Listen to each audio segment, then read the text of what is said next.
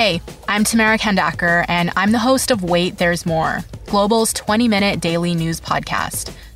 This week, we're dedicating all our episodes to the coronavirus pandemic. We're talking about it from a variety of different angles, from basic health questions to the impact this is going to have on the economy. We release a new episode every afternoon, and you can listen wherever you get your favorite podcasts.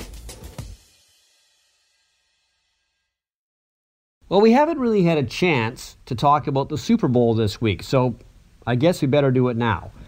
And we'll start with the odds. The Chiefs have pretty much been 1.5-point favorites since the matchup was first set a couple of weeks ago. And that's one of the lowest point spreads in Super Bowl history. 3 times the spread has been 1 point. The last time was when Seattle lost to the Patriots. The Seahawks were 1-point favorites and they lost by 4. Why do the Chiefs have the edge as far as the bookies are concerned? Well, it's likely because of quarterback Patrick Mahomes. Because he alone has the ability to mess up what is a championship caliber defense in San Francisco. The 49ers lost only 3 regular season games this year. One was a strange one to Atlanta. Throw that one out.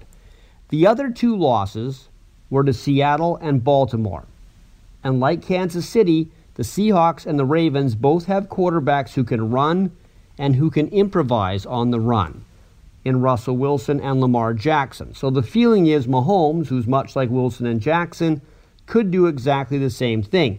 He could get away from the 49ers pass rush and either take advantage of a chaotic situation downfield and throw, or simply take off himself with the 49ers in the backfield looking for a quarterback who's already run away.